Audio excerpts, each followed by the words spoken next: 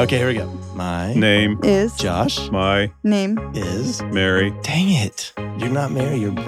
Oh, I thought I was just supposed to go in a row. See, we better not do it. One more time. Here we go. All right, you ready? My Name is Josh. My name is Brock. my Name Is Mary. Welcome to the Breakdown. breakdown. Nailed it. Hey everyone, welcome to The Breakdown. My name is Mary. I am here with my two other hosts who I've grown pretty fond of them. I'm gonna admit it. Brock and Josh, how are you guys doing today? Well, hey, Brock. Hey, Josh. Hey, Mary. Hey, Mary. Whatever, they're fond of me got too. a little mushy to start the podcast. I know. They're fond of That me was too. sweet. Yes. That was sweet. Each week we get together and we take a bite-sized portion of the weekend teaching at Hope Fellowship and we break it down. We break down these verses and we get to learn more about God's Word. Hopefully you're going to learn something you didn't know. And especially this week, it's really going to be cool because we're post-Easter. So this past weekend was our Easter message. And with Easter messages, you know, sometimes it's like, oh, I've heard this a million times. But I think even still, you're going to learn something new today. And so John actually kind of camped out on one specific passage this past weekend when we celebrated Easter together. So that's really where we're going to go as well. But like I said, I think you're going to just learn something new and more about that passage is going to kind of be unveiled to you. Yeah, it's a powerful passage. If there's one thing that we can all who are here and listening can relate to, man, we've all got those things from our past that it's really tough to feel forgiven. Yeah. For those things, Yeah. to not just feel burdened by shame, and sometimes it's as difficult even to feel like we're forgiven for those things, Yeah. or that God is in control, even of the sovereign over our past and things like that. But man, we get to look at this passage and we see how God's sovereign over all of it. Yeah. How Jesus knew all of it. And even with the last moments of his life, he knew what he was doing and he knew how we were going to find redemption in him. And so let's read about that. We're in John chapter 9, verses 28 through 30. So starting in verse 28, let's read that. It says, Jesus knew that his mission was now finished, and to fulfill scripture, he said, I am thirsty. A jar of sour wine was sitting there. So they soaked a sponge in it, put it on a hyssop branch, and held it up to his lips. When Jesus had tasted it, he said, it is finished. Then he bowed his head and gave up his spirit. Beautiful. That's good stuff. That was a good reading. That was a nice reading. Thanks, yeah, it was funny. I don't know if I was listening to some dramatic music when I was studying this. And so if you want to put some dramatic music behind that and read it, it does make a difference. Yeah. So, What should they look up specifically? Well, I was listeing to a Derklang, and so it's good luck at spelling that. Yeah. So so it's a instrumental German piece. So good luck finding that too. So yeah. So this specific passage here is written by John. So this is John's eyewitness account. We've kind of looked into John. Not John, our pastor, but not the Pastor disciple. John. Yeah. We've had that mistake in the past. That is, I'm really glad you clarified that. Good point. Yeah. And John is actually kind of one of my favorites because he kind of has like this theatrical like side of him. Like when he writes, like he was like the one that like recorded that he beat Peter in the foot race kind of thing. Like I got there first when we were running. And then he's the one that's like, oh yeah. And at the end of the story, he's referring to himself in third person the whole time. Yeah, and then at the end, he's like, and that was me. The one that Jesus loved. Yeah, it's like he would run that Jesus loved. So Yeah. I really love that about him. So he really is just a great storyteller. And this is the greatest story ever told. And so we're going to actually kind of pick up, this is the end of Jesus' last moments, as you picked up probably listening to the verses. But this is kind of like the crescendo, I feel like. Like I'm thinking like music, you got that German music you had going. It's the crescendo moment. Yeah. And Jesus come, lived a perfect life, and here we find him on the cross. Yeah, and so let's just dive. Are you guys ready to dive in? Let's break it down. Break down the passage. We're not diving, we're breaking. We're breaking down. Ready. And so it's interesting that it says here that after Jesus had realized things were finished and that scripture would be fulfilled, there's this word that's used here that's only used 2 times in all of scripture. And John uses them only 2 times, and it's right in this section. And so we're going to go with a little Greek here. It was funny when I was in undergrad, I took a Greek class, and the very first day, a guy walked in and said, hey, is this Greek class? He was lost. And this one nerd guy goes, sounds like Greek to me. Oh my. So anyway, this it's like a little Brock. Yeah, no. So this. Oh, it was some guy. Yeah, some guy. It wasn't guy. me. So this sounds like Greek to me. But the word is tetelestai, Mhm. and it means it is finished. Yeah. And so there's a couple meanings that can come from this, that Jesus knew that his life was about to end, like it is finished. That also could mean, and it's, I think, more appropriately, that his work was finished or completed Yeah. on what he came to do, and the work of redemption was done. And so, and there's also this idea around Greek culture at that time, like a transactional kind of idea, that the tetelestai could mean that a bill had been paid in full. If someone Yeah. owed something and now it was paid in full. And so that is all kind of coming through in this moment. And so it seems very profound that Jesus is saying, hey, I've done the work that I came to do. It is finished. The bill has been paid in full for the sins of humanity. And so, like I said, when I was listening to Der Klang, it's like it was this moment. It's like, oh my gosh, Yeah. this is so powerful and so Yeah. deep that Jesus at this moment had realized, hey, I've completed what I came here to do. It's Yeah, very and I cool. mean, last words in general, like in anybody's life, you would think, okay, like what is it? Like those are always like kind of like a moment, you know? And so Jesus, like the greatest person that ever lived, fully God, fully man, you better bet those like last words are significant in those last moments, and to say like, hey, it's done. Like everything I planned to do, I did it. Yeah. And it's also interesting, too, that I don't quite understand here why all of a sudden then Jesus says, I am thirsty.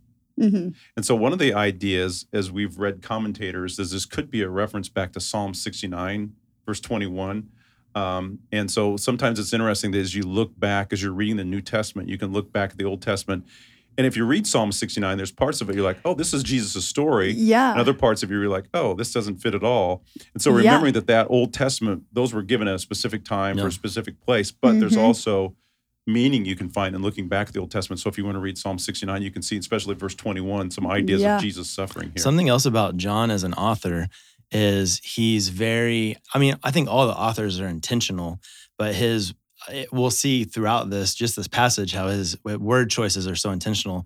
But even his reference to Psalm 69, as I was studying this is the third time that he's referenced that same psalm, which is really interesting. So he references in his second chapter, in his 15th chapter, and now in his 19th chapter. And so as a student of the Bible, when we see something like that, just a quick word study shows us that it's cool because we can key in on a significant thing that John's trying to communicate as an author. And it gives it a larger context that Jesus is coming when he's saying it's finished, it's completed. He's also finished some of the Old Testament prophecies. Yeah, which about the is Messiah. huge. And I'm kind of a nerd about that stuff because I love seeing like that connection. And so some of the actual ones that maybe you might have heard, oh yeah, like he fulfills these prophecies, but what were some of those? Maybe if you haven't studied the Old Testament as much, you might not know some of them, but here's some of the like kind of big ones. Was he was a descendant of Abraham and David. So the Messiah was supposed to be a descendant of Abraham and David. And Father Abraham, he had many sons. Many sons. He had a lot of sons. Father, many sons. Lots of Many sons. sons. Okay, all right, sorry. I'm one of them. Nerdy children's song. Sorry about that for church. It was also, if you're not a church, you grew up in church, you're probably like, what sorry, in the... born a virgin, which, that's pretty rare. You don't find that very often. I think everyone's born a virgin. He was Oh, born of a oh virgin. my gosh. Yeah, exactly. Thank you, Mary, He for was making that born- very weird for all of us. So, yeah. So we'll just move You on. are so welcome for that. Yes, I hope thank everybody you. that's listening. Yeah, that is now our finest moment. Moving on. Tag that for future references, please. Honestly, Yeah. get me a Hopi for that. Yeah. That's an inside joke. Don't worry about it. Jesus was a Nazarene. He was born in Bethlehem, riding on a colt into the city, betrayed for 30 pieces of silver, and considered a Passover lamb, which we'll probably talk about in a minute here. But that's just a few of them that, All that Old make Testament those references. connections. Oh, Yeah. yeah. So like when you look at Jesus and maybe you don't know some of those, you're like, oh, he lived his life, but like that was like intentional, like all these little things like connected to what the Jewish community was like waiting for and looking for. And so when he actually did those things, it was like, oh my gosh, this is the guy. And here's another sign because he's Yeah. quoting Psalms and asking, he says he's thirsty because it seems a little out of context. Yeah. And the other thing that's interesting is you start to get into verse 29 that he's given this wine vinegar. And from all I can study from the commentators to know this was like a cheap wine that he was Yeah. given. So like I guess you were to go to 7-Eleven today and buy a box of wine, this would be Yeah, similar. box wine. Box of wine. And it's interesting to me that there was wine sitting there. Yeah. Like, why is there wine there? I guess maybe we've talked about As maybe the you soldiers had some suffer, things Yeah. or something like that. Take but a then sip. Here's a sip. They had a jar of wine. They had a sponge. And then they had this hyssop branch Mhm. that they used. It was like a long branch to get the wine up to him. And so, but I had this is a pre-conundrum, Uh-oh. I guess. So if you're torturing someone, why would you be concerned about, are you thirsty? Do you need something to eat? I mean, it's just like, it's kind of a weird thing that they would be offering drinks. So they just like, let's just let these guys completely suffer. But yet the soldiers had a little compassion and gave him a box of wine, sponge dipped to drink. And this is one of those, I think, something I've learned from you a lot, Brock, is not that these things aren't necessarily important, but while they can kind of add some nuance to these things, we also have to really make sure that we're not getting kind of pulled away from what the passage is. So we're not missing the main point. We're still sticking with the main point, but there are other things. But how cool is it that there's still so many kind of other things to consider during what's going on here? Yeah, exactly. Like, don't miss the main point. Yeah. But at the same time, there's these cool little things are happening around that too. So you mentioned the hyssop branches. Is it okay if I talk about that for a little bit? Hyssop. I don't know. I have nothing funny to say there. There was nothing. So I tried. There's nothing there. You can't beat the whole born a virgin thing, so it's fine. No, I don't think anyone ever can. Go ahead, Josh. Go ahead. Hanging up there. Yeah. So Hyssopus officinalis Ooh. is the name that I think it's called. Or we'll go with it then. It's in the mint family. And if you're curious, it kind of looks like lavender. I don't know if y'all saw a picture of it while y'all were studying it. No, I've grown hyssop before. Have you? Interesting. No, I haven't. So here's something interesting about hyssop is the Old Testament mentions hyssop 10 times. 9 out of those 10 times, it's being used to spread or sprinkle blood for the cleansing of sin. Yeah. So that sounds significant. Because in Exodus, when they're talking about the Passover, they were instructed to get a hyssop branch and spread the blood on their doorposts so that they'll be passed over, and so their firstborn won't be killed. So it's a sign of redemption back then. And so that's why it's cool. Like you mentioned, it's like, again, don't get lost in the weeds, but this could be a reference to, hey, now Jesus is fulfilling that original Passover and that blood being that was huge from the Lamb. Yeah. So then in the New Testament, I'm going to take some liberty out in the weeds, as you said. Okay. It's interesting because hyssop's only mentioned twice. Once here in this passage, but also in Hebrews 9, which it's referring to Moses using it for the cleansing of sin. But just listen to verses 12 and 14 in Hebrews, right before hyssop's mentioned. What chapter is that? This is Hebrews 9. Okay. And it's verses 12 and 14, right before hyssop's mentioned only for the second time in the New Testament. Christ, the perfect sacrifice, is kind of the section title here. With his own blood, not the blood of goats and calves, he entered the most holy place once for all time and secured our redemption forever. Just think how much more the blood of Christ will purify our consciences from sinful deeds so that we can worship the living God. For by the power of the eternal Spirit, Christ offered himself to God as a perfect sacrifice for our sins. Yeah. And and all that imagery, as John is writing this, is coming through, that people are realizing this is now the perfect once for all sacrifice. Yeah. I was a seminary nerd, and so I used to have this little hand gesture. I'd say once, I put one finger up, and I'd kind of fold my hand around and say for all, and I'd say that to my wife or girlfriend at the time, and she'd always just go nerd. So it's got some pain as you read that passage. Oh my so that was goodness. I got called out for being a nerd from my wife and that. But that Exodus chapter, if you want to read that, is Exodus chapter 12 verses 21 through 22. So Josh, that's beautiful stuff to bring in. So if you ever hear like people saying like he is like the Lamb of God, like or these like, this imagery that you might hear in church, but maybe you didn't grow up in church, you're like, what in the world? That's what they're talking about in Exodus. Back then they had to literally slaughter a lamb and put the blood of that unblemished lamb on the doorpost, like you were mentioning. So like whenever they would be able to save their firstborn. So their firstborn would die. So that imagery is so huge, translating over that like Jesus is that unblemished lamb that was sacrificed so that we could be passed over, hence and so how cool, and I will dig right back down after this. How cool though that if you see a word like hyssop and you do a little bit of word study, how amazing to see the biblical narrative just get tied together in beautiful ways. Yeah. And so like my word of caution would be, or word of the point is this whole thing is Jesus died. He completed what he came to do. Don't lose that. But then there are all these things you can see that add to that beauty and that extra. So, and so in verse 30, it goes on to say that Jesus, again, tetelestai is used again, that Jesus said is finished. he bows his head and he gave up his spirit. And so this is, he's completed it. And so and when he bowed his head, that phrase or that idea is only used in Matthew and Luke to signify going to sleep. And so it's almost like there's this idea of rest here. Wow. That I've completed what I needed to do.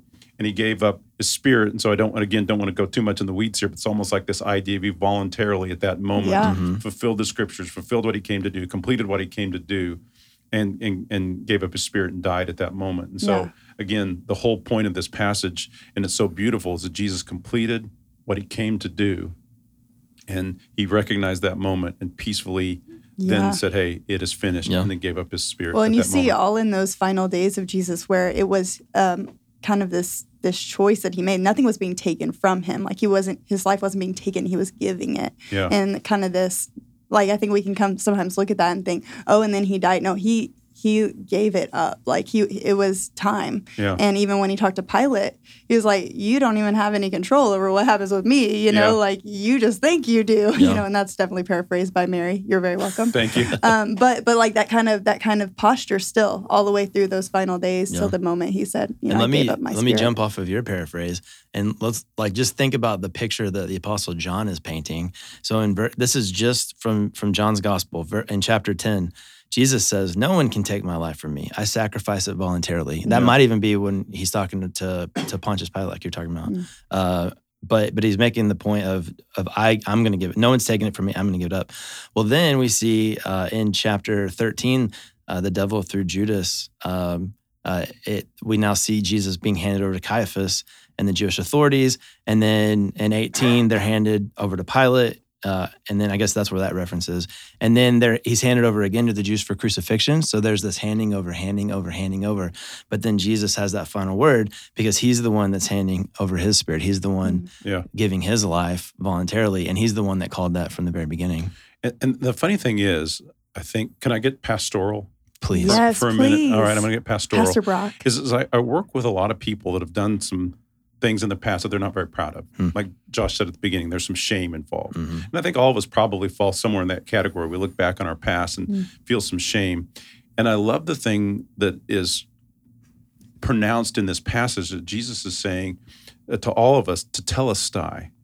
It's finished. It's completed. Your redemption by this moment. So there's nothing we can do to earn that moment or nothing we need to add to that moment. Yeah. But Jesus is saying, hey, I understand that you have made some mistakes. Welcome to humanity. That's why I came to this earth. And so I think there's a sense of peace and a calm. And I think that's why when I was listening to Der Klang, as I read this, there was like, man, no matter what I've done, thought, failed to do, or will do, that Jesus is saying it's complete. Yeah. I think a lot of anxiety comes from even not just, what I did, but what I will do. I think that it's like that full circle of like, you can have that peace knowing like even tomorrow and the next day, it's covered. Like you're covered. Yeah. That's amazing. And so how important is it then that we regularly, daily go to the Lord so that we can be reminded of that? Yeah. So that we can be reminded of not only what he's done for us, but the fact that through him we are forgiven for these things. Yeah. And so I think if you're listening to this podcast, even if you're not listening to this podcast, you're forgiven because of what Jesus did.